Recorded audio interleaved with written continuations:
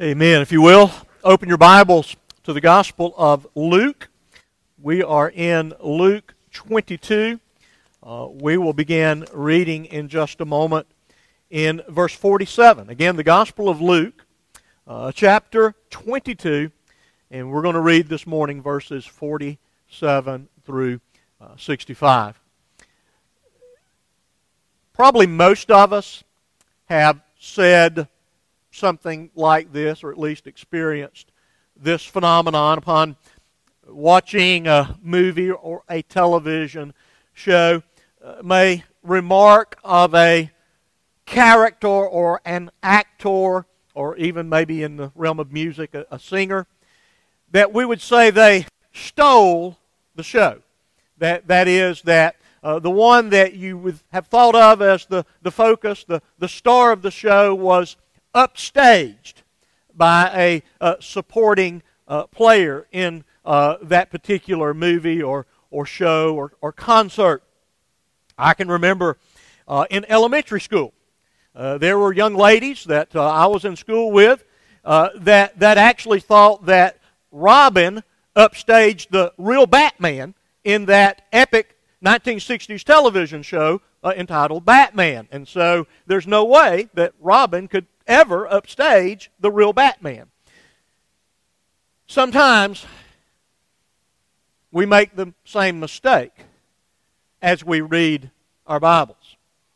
That is, we look at characters scattered throughout the Bible and we make their stories the main things. We walk away from David's encounter with Goliath and say, we want to be a David. We want to take up our 5 smooth stones of courage and peace and power and hope and faith and slay our giants.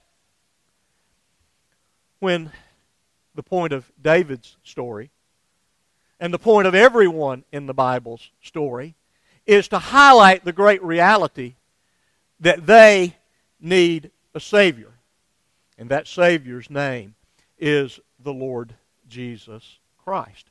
And so, as we enter into our text this morning, there are some warnings that I want you to hear from the life of Judas and the life of the Apostle Peter.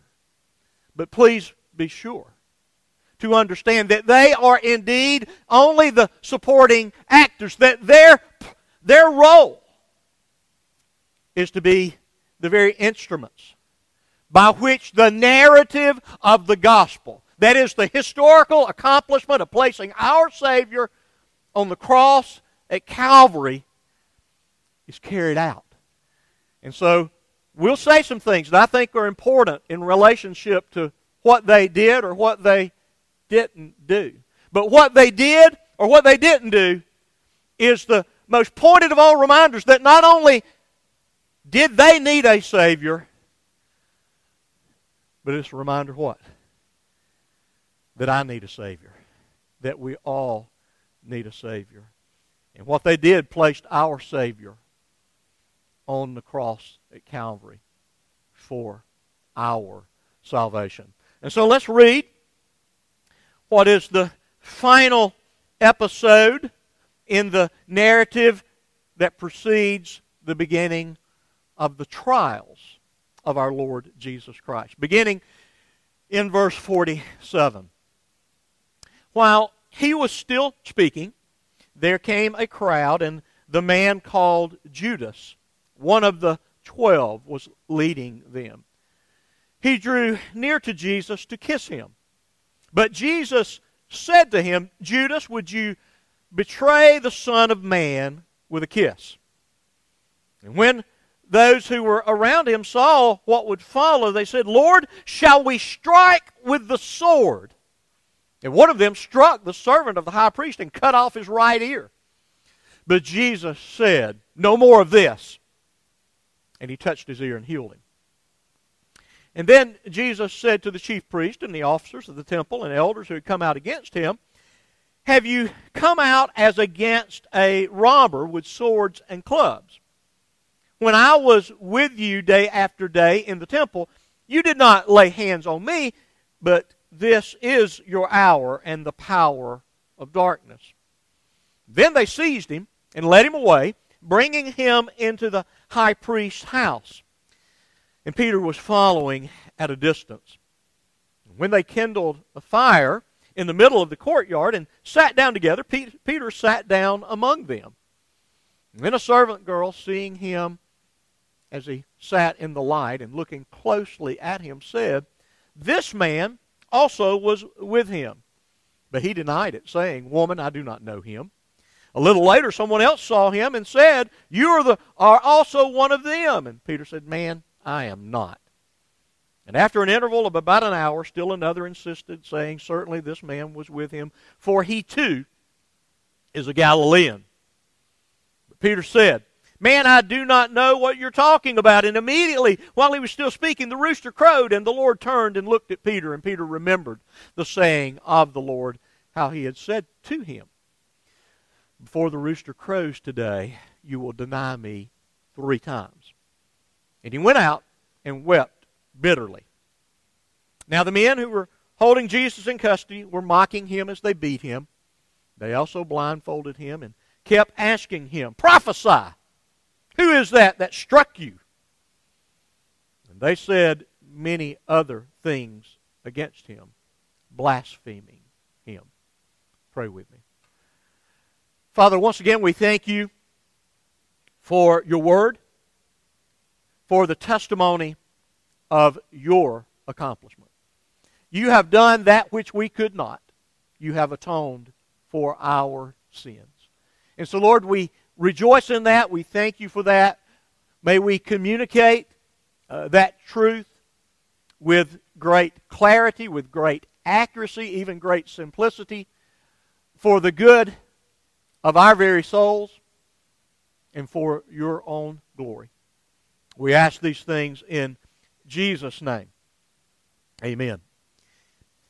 If you can remember, we really began a section of Luke's Gospel at Easter and have been moving forward from that time that Jesus entered Jerusalem on that final week, what we often refer to as the triumphal entry, and we have traced his path through the multiple controversies and discussions and indictments that occurred there in the temple precincts through the course of that week. All of those things continuing to fan into flame the hatred that those in Jerusalem, namely the religious leaders, had against Jesus Christ. And so we have moved through those controversies into that final night in that upper room when he gathered for that final Passover that would be repurposed into what we call the Lord's Supper, our communion celebration. And having completed that final meal with those disciples, he goes out to the Mount of Olives, to that garden called Gethsemane, and he is engaged in prayer. And as he is completing that agonizing time of prayer, we are told that the one who would betray him has now reappeared and come to do that which he has been desirous of doing and that which has been ordained that he would do. So let's begin there in verse 47 with the betrayal by the betrayer. We're told that he is bringing this crowd. They are angry. They have had enough of this rabbi from Galilee. They've had enough of his truth, his light, exposing their hypocrisy, their error, their perversion of that which God gave as a good gift by which men would be saved. They have actually done more to do harm for men in terms of their salvation than they have done in bringing men to that salvation. And so he brings this mob. They are incited. They have agreed to conspire with this one Judas. And so we're told that the way that they shall recognize the Lord Jesus Christ is the betrayer shall place a kiss upon the lips of Jesus Christ. That's not an unusual thing. That would have been a normative greeting in that world, but yet it is also a symbol of friendship, of fellowship, of affection, of love. And so he takes and distorts and perverts the very symbol of that which is good and uses it to bring about the greatest evil that has been ever brought upon anyone on the face of the earth. But we also know that through that great evil, namely the betrayal unto the cross, that God's ultimate purpose of accomplishing the greatest good was set into motion. That is, the Son would be placed on the cross for our redemption. But I want to take a minute and I want to pause and I want to talk about this man, Judas, and that while what he did was despicable, and you hear me say this all the time, and I used it several times this week, always remember, people do what they want to do. And the problem is what you want to do. Okay?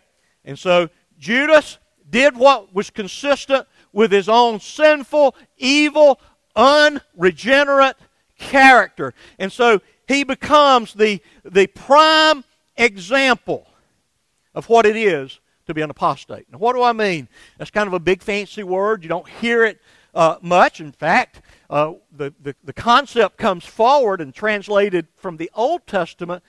It's where we get the term of being backslidden. Okay, the Hebrew is often translated into English as backslidden. But technically, apostasy is a sin that is only possible for those who are ultimately unregenerate. That is, the apostasy is the ultimate denial of truth unto death. So, in a technical sense, the believer can never become an apostate. Okay? Now, they can deny the Lord Jesus Christ. They can fall into error, whether it's doctrinal error or moral error. They can certainly do that. But they can never ultimately apostatize.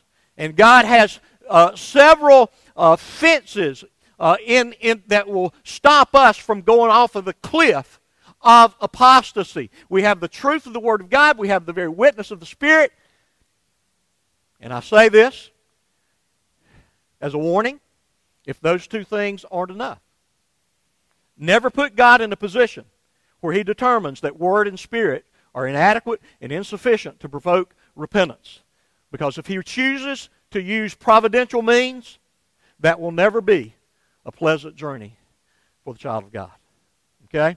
And so, but apostasy is a sin of the unregenerate. So Judas had never been born again, therefore he never truly repented. He never truly believed the gospel.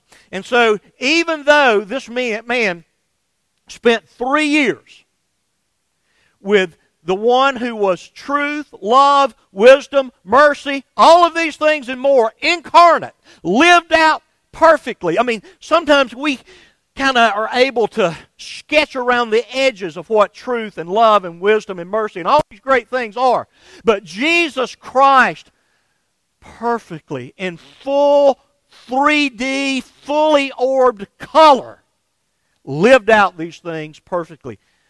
And Judas was a witness to these things and more. He saw Jesus demonstrate power and authority over nature as He calmed the storm and actually walked upon those waves. He saw Jesus triumph over disease as He healed the sick. He saw Jesus triumph over deprivation as He fed the hungry. He saw Jesus announce His authority over sin by actually forgiving sin.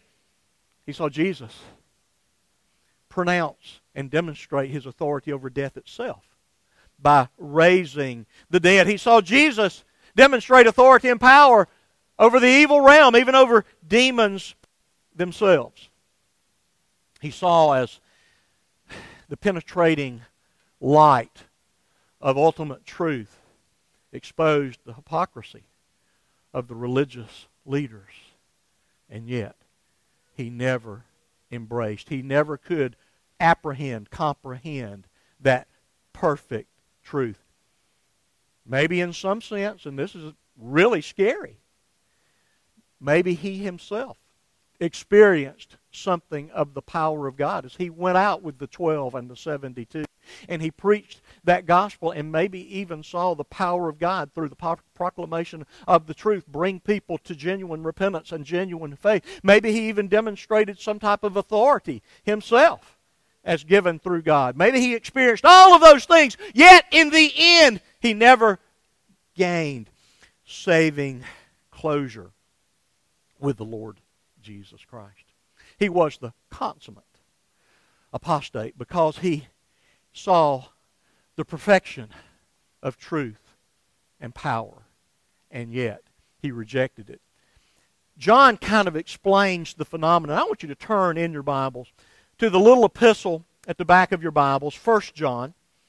We've gone here several times over the years, but I think it is worth noting, and again, as what I think is a very timely warning to us. In 1 John chapter 2, not the Gospel of John, the epistle of 1 John, almost back to the book of Revelation, chapter 2, verse 18, John wrote, "Children, it is the last hour, and you have heard that the Antichrist, or that Antichrist, is coming. So now many Antichrists have come. Therefore we know that it's the last hour. They," speaking of the plural, Antichrist, "they went out from us, but they were not of us. For if they had been of us, they would have continued with us. But they went out that it might become plain that they all are not of us." What am I saying? The spirit of apostasy is the spirit of Antichrist, and it seems to arise, at least normatively, within the visible church. That is, that there are people that are exposed to the truth, maybe repeatedly, maybe even at some point saying that they believe that truth. But they prove by their testimonies, they prove by their actions, that ultimately they were not of the truth. There, as the writer of Hebrews would write in chapter 6, they taste that goodness of God and experience the powers of the coming age, and then they fall away. And having watched this for 50 years now, where the writer means it in some practical way or some technical, specific, scientifically true way, it's impossible to renew them again to repentance. Go talk to your friend, your family member that's a church dropout, and see how hard it is to win them back. At least at a practical level, it is impossible. And so the apostate sees and they hear at some level, but at the end of the day they do not receive. Why do they do not receive? Well, it goes back to what we often emphasize, appropriately so, that you must be born again. If you are going to endure to the end, there is an essential way you must begin. That is intrinsic to faith and repentance. That is necessary to faith and repentance. You must be born again. Now, I'll say this, and as I often preface these things, this is why nobody likes me very much. Okay? But in the evangelical world, characterized by life in the Southern Baptist Convention that I have known for my entire life, it's not a new thing, we have built the better mousetrap. Google that, you'll figure out what I'm talking about. We have built the best mousetrap possible. We have erected an architectural marvel. We have created the ultimate in apostate creating machinery. In that we bring people in and we expose them to the truth at some level. And then we pronounce that because they did this and maybe they stopped doing that, you're now saved and you don't have to worry about it. No, mate, you can't ever lose that salvation, and we send them out and believe me, they leave. They go out. And they demonstrate Many times by how they live, many times by what they say, many times by both. That they never were really of us. And I've said this many times. We have perfected the art in the modern evangelical church. I made a remark at dinner Friday night.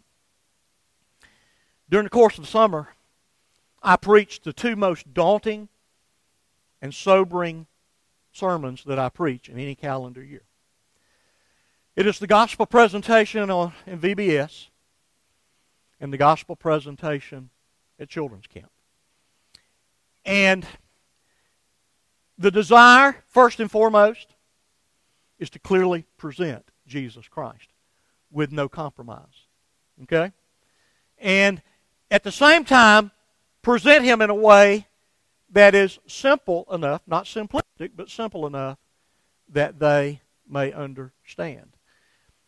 I'm going to err on the side of accuracy, of faithfulness, and trust God to bring it to their heart at the appropriate time. It kind of reminded me back when I coached Katie in soccer, and I hope she doesn't have flashbacks and start, drooling or something for all the things that I did back in those days. But I noticed very quickly, and these were 5, 6, 7-year-old little girls, that if I stood kind of perpendicular to their line and I rolled the ball across, that they could run to where the ball was, but they couldn't mentally project where that ball was going and intercept it to kick it, because their brains had not been formed enough. I found the same thing with Zach, trying to teach him how to hit a baseball. When I lobbed it in with an arch, which you think is the way to, for a young guy to hit the ball, he couldn't track the arch. But if I zipped it in on a line, he could hit it because his brain could handle that. And so again, you just have to wait till their brains develop enough to be able to do these things. And there's some sense where in preaching the gospel and why it's such a blessing to have our children in here. No, they may not get everything, but we're sowing the seeds and we're awaiting the time that God deems it appropriate to give them the understanding. And whether you're 6 years old or 60 years old, it still has to be God who gives you the eyes to see and the ears to hear the truth, to embrace it to salvation. And so, we're humbled and we're reminded totally, at every age, we are dependent upon God to take His truth and make it effective in the lives of those who hear.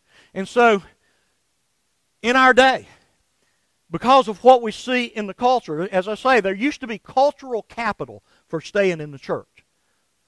But now there is no cultural capital or little cultural capital. Okay? I mean, it's better to get out there and say, well, those people in the church, they're racist. They're not with the program. They're harmful to homosexuality and all of this type of stuff. And we need to do something to get rid of those kind of people. And what we're going to see is more and more people do what? As the pressure from the culture increases upon the church, it will become very, very clear that at one time they were among us, but they really weren't of us. Now, there are multiple ways that we can apostatize. We can engage in moral apostasy. We can show up every Sunday. You can even come on Wednesday night and be a real Christian, okay?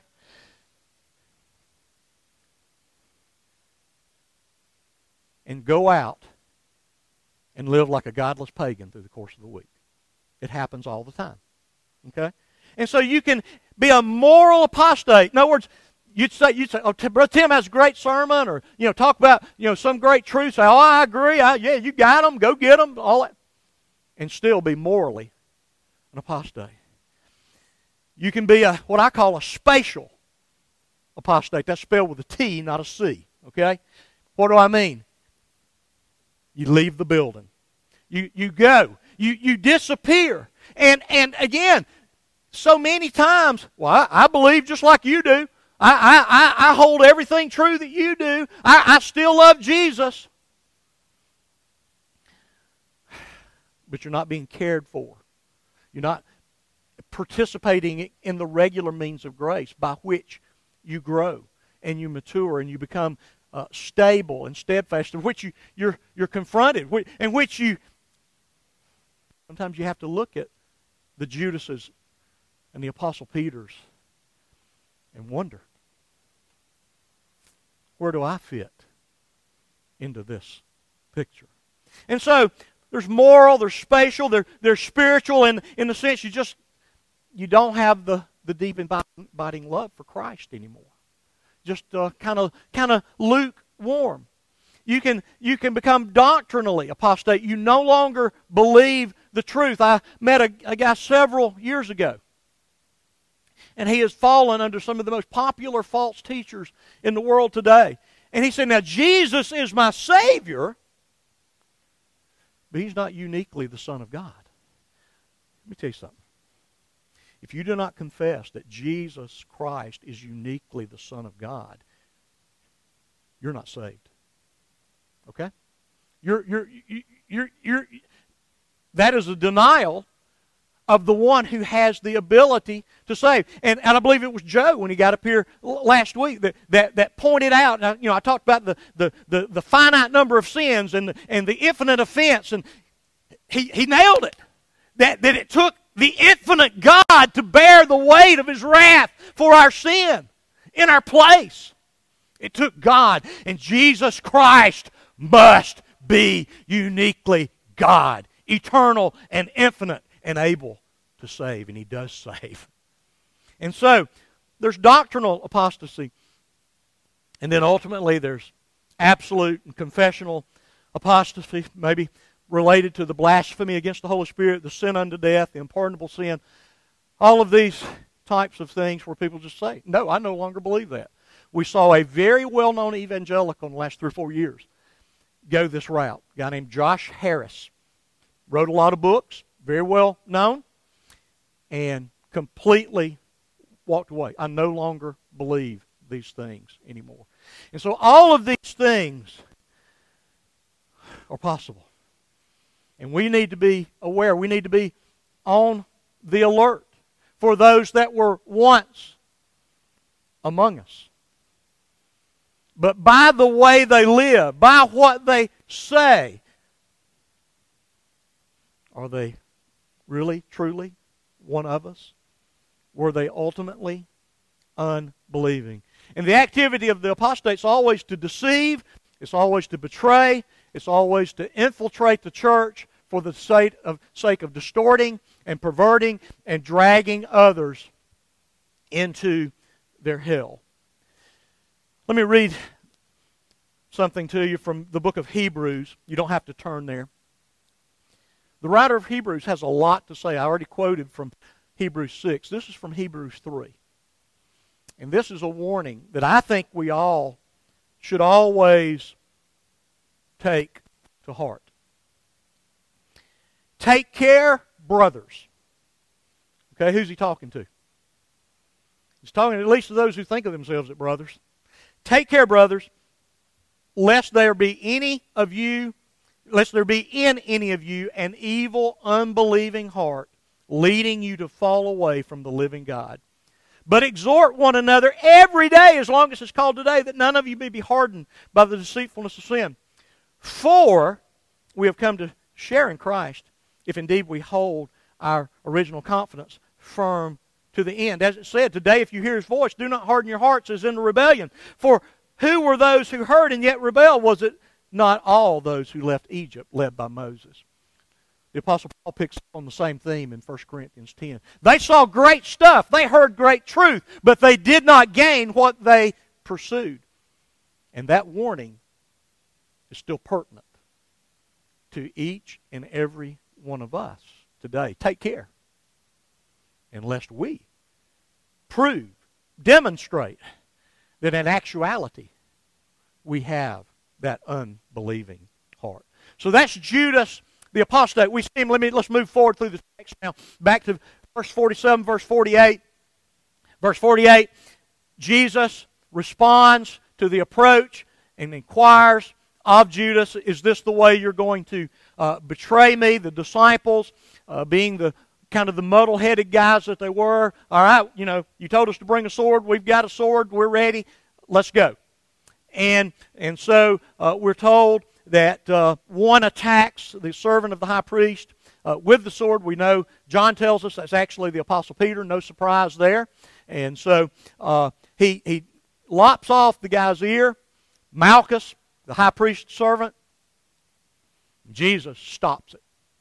Before it even gets started, hey guys, no. This is not the way the victory is going to be won. Unless you've got any misunderstanding about what I said just a little bit ago, this is the way this battle is going to be fought. It's going to be fought with the proclamation of the truth, not the wielding of an actual physical sword. And so Jesus proves by healing Malchus' ear, I'm not a threat as you would think of threats. And then he indicts them. Again, the truth just cannot help but sting a little, can it? We were laughing this morning. Most of you kind of giggled about my little cut last week, and we were talking about what I was actually looking for is what's called a Styptic pen. Us old guys remember seeing them on the little things in the barber shop, and the bad thing about a Styptic pen, it'll work, but by George, it'll burn the fire out of you. It'll light you up. That's the way the truth is. It works. It'll never return void. But in the short term, it may light you up. And Jesus lit them up right there. One more time. What? Am I a common criminal? I have been sitting here wide open. You don't have to sneak around in the dark of the night to come and get me. I was right where you knew I would be. But yet, as evil is often done, it was done with the cover of darkness. And they forgot what? That even in the dark, God sees all. Let's move forward into verse 54. From the betrayer and the betrayal to the denial and the denier. In verse 54, we're told that Jesus is seized. Other Gospels kind of flesh it out a bit. He is seized and he is taken and he leaves alone, reminding us that he is the one and the only one that will go through the trials and go to the cross for our salvation. No one could go with him. No one could help him. There was no one that could help him. And so he goes. And again, he admonishes, you let these others go, being the good shepherd until the very end. Even as he is facing the threat to his very life, he is what? Interceding for those entrusted to his care. Is that not a good reminder for us, even at the greatest crisis that he experienced in the human realm? He's interceding for those in his care. Are you not thankful that we have that perfect interceder? Let me tell you something. Many times you come to me and you tell me of the issues of your life, and I appreciate that. And so many times there's really nothing I can do, and I'll say, I will pray for you, which is the most I can do. But as much as I would petition and intercede for you, are you not glad you have one greater than me that intercedes for you? And for that, we do give thanks. And so Peter follows the crowd. He follows the mob at a distance, and at the servant girl's accusation, he engages in that first denial, and then upon the second accusation, he descends into that second denial there in verse 58, and then in verse 59, that third predicted denial, and upon that third denial, the alarm goes off. The rooster crowed. I mean,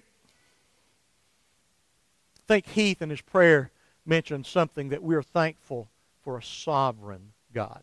I'm thankful for a sovereign God, and even though sometimes he ordains a difficult path, even for his children. But I am thankful There's a meaning and a purpose to every difficult path. And yes, that sovereign God ordains for a crow, or a rooster to crow at the appointed time.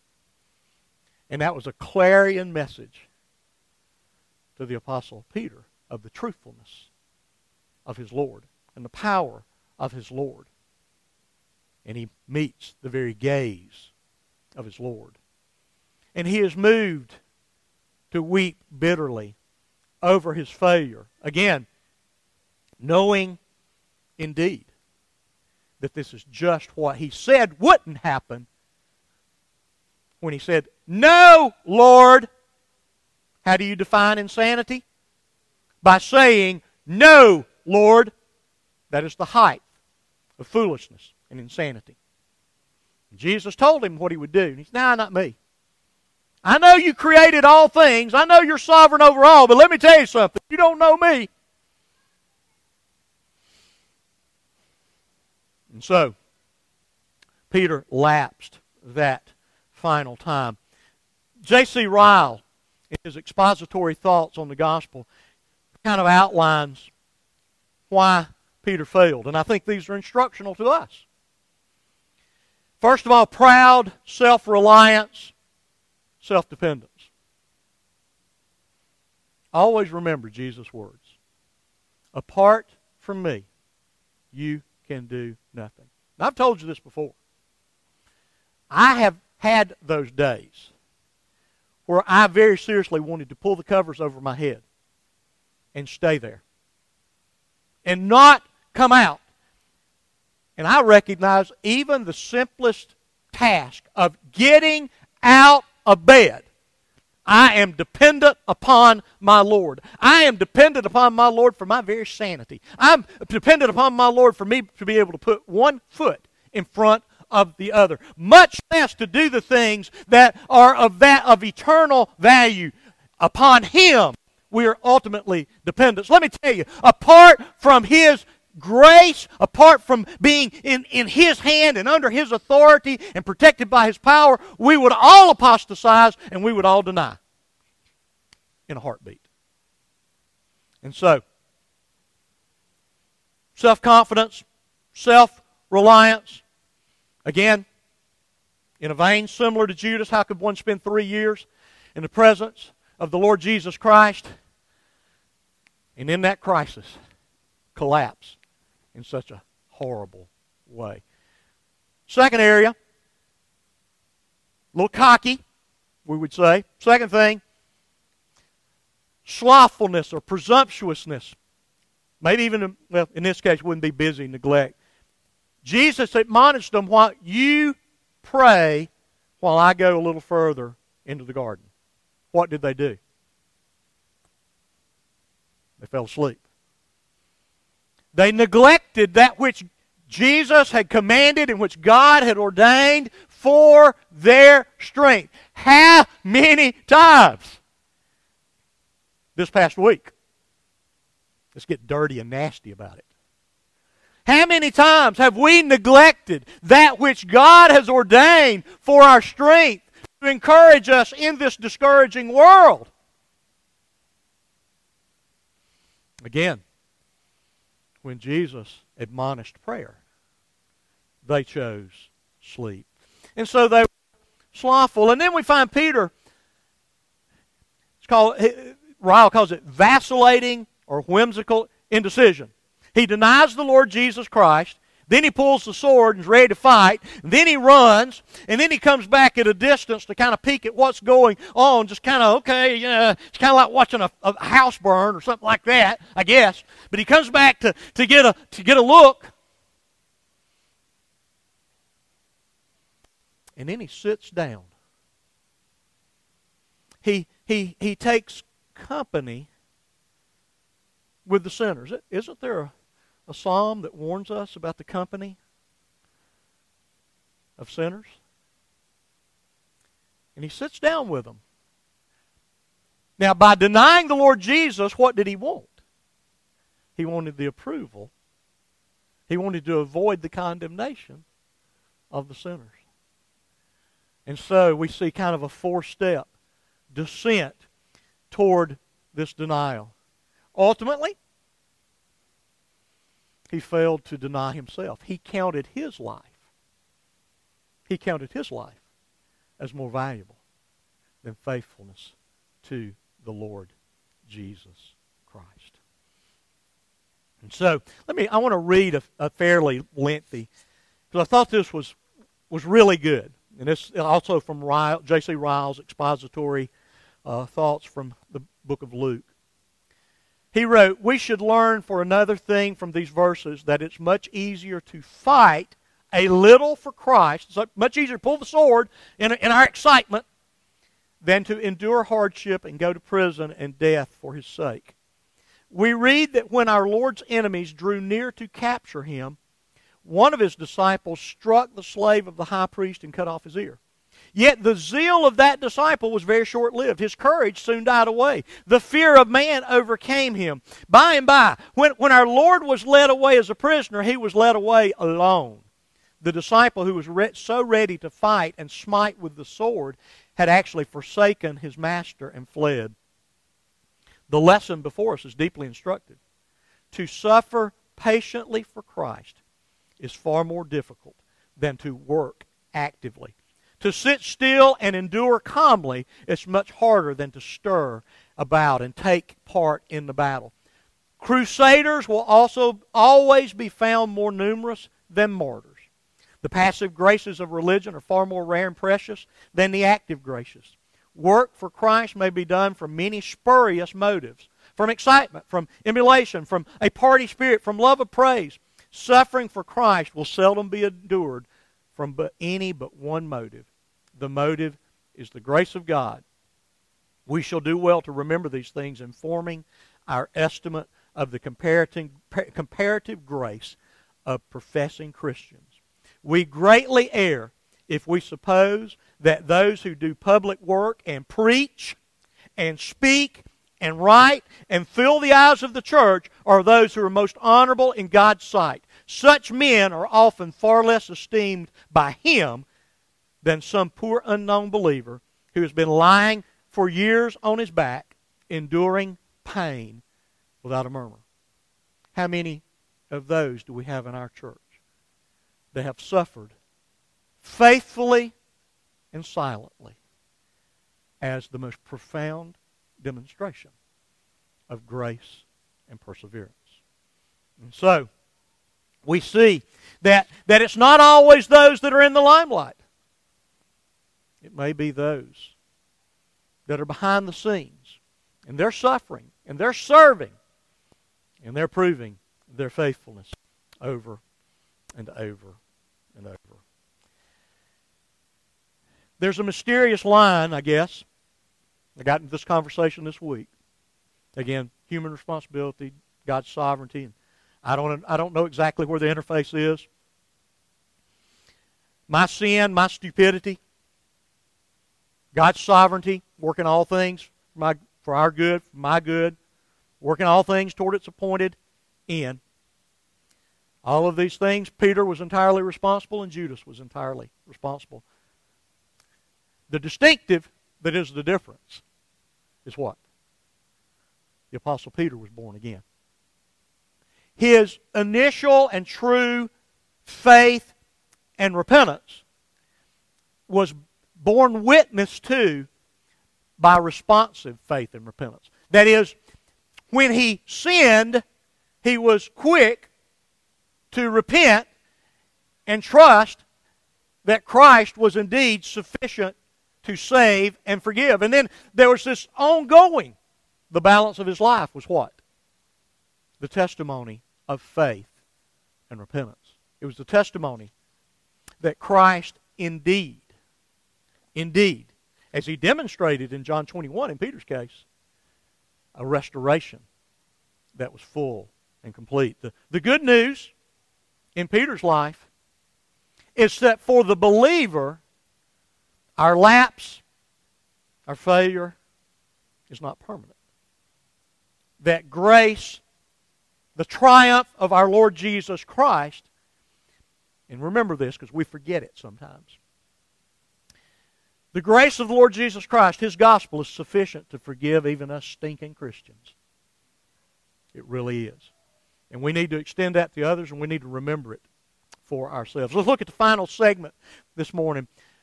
The brutalization by the brutalizers. And you see, again, we get what's going on. It's graphic enough to understand what's going on here. It's not like a modern Hollywood movie where blood spills everywhere and the brutalization gets glorified. But very terse, but we know Jesus is being brutalized. And let me say this. It is a picture of how every single one of us would treat the Lord Jesus Christ. It is how the world would treat the Lord Jesus Christ. It's how the world would treat us as those who are the ones who proclaim His truth. They would treat us exactly the same way, if not restrained by His grace. Okay? This is a picture of what the darkness will do to the light. It is what evil will do to good. And so we're told in verse 63, they mock Him.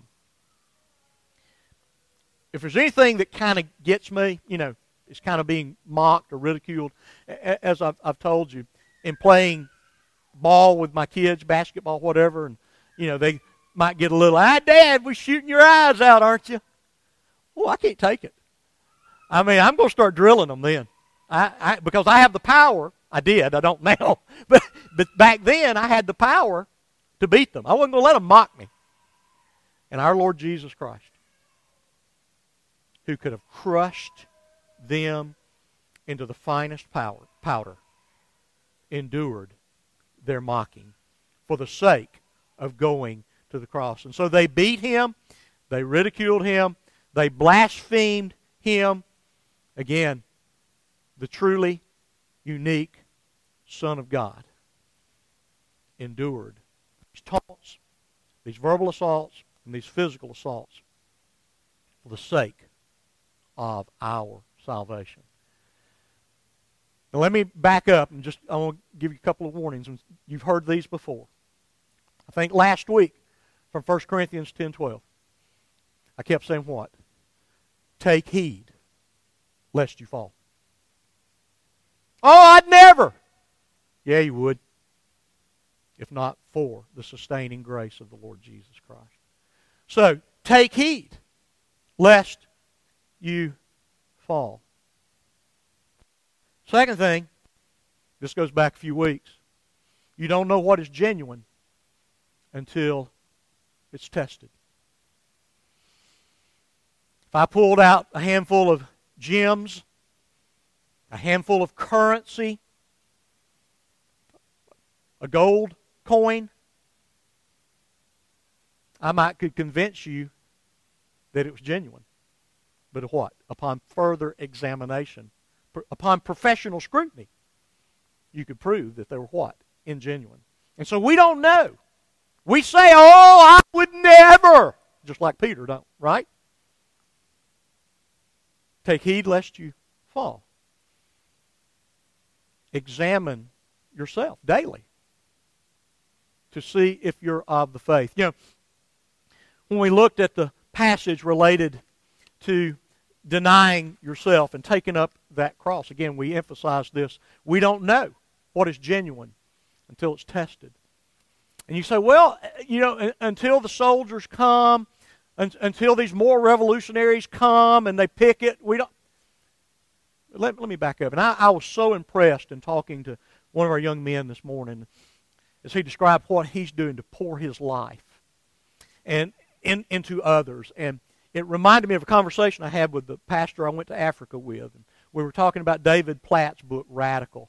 And he said, it's fine, but it fails to take note of the normal, of the dad that's living faithfully before his family, the husband that is leading his home, of the guy that goes to work every Monday through Friday and lives out the great truth of the gospel, of normal Christianity. And I ran across this providentially this week in a novel that I'm reading, an allusion to the classic Western movie, The Magnificent Seven.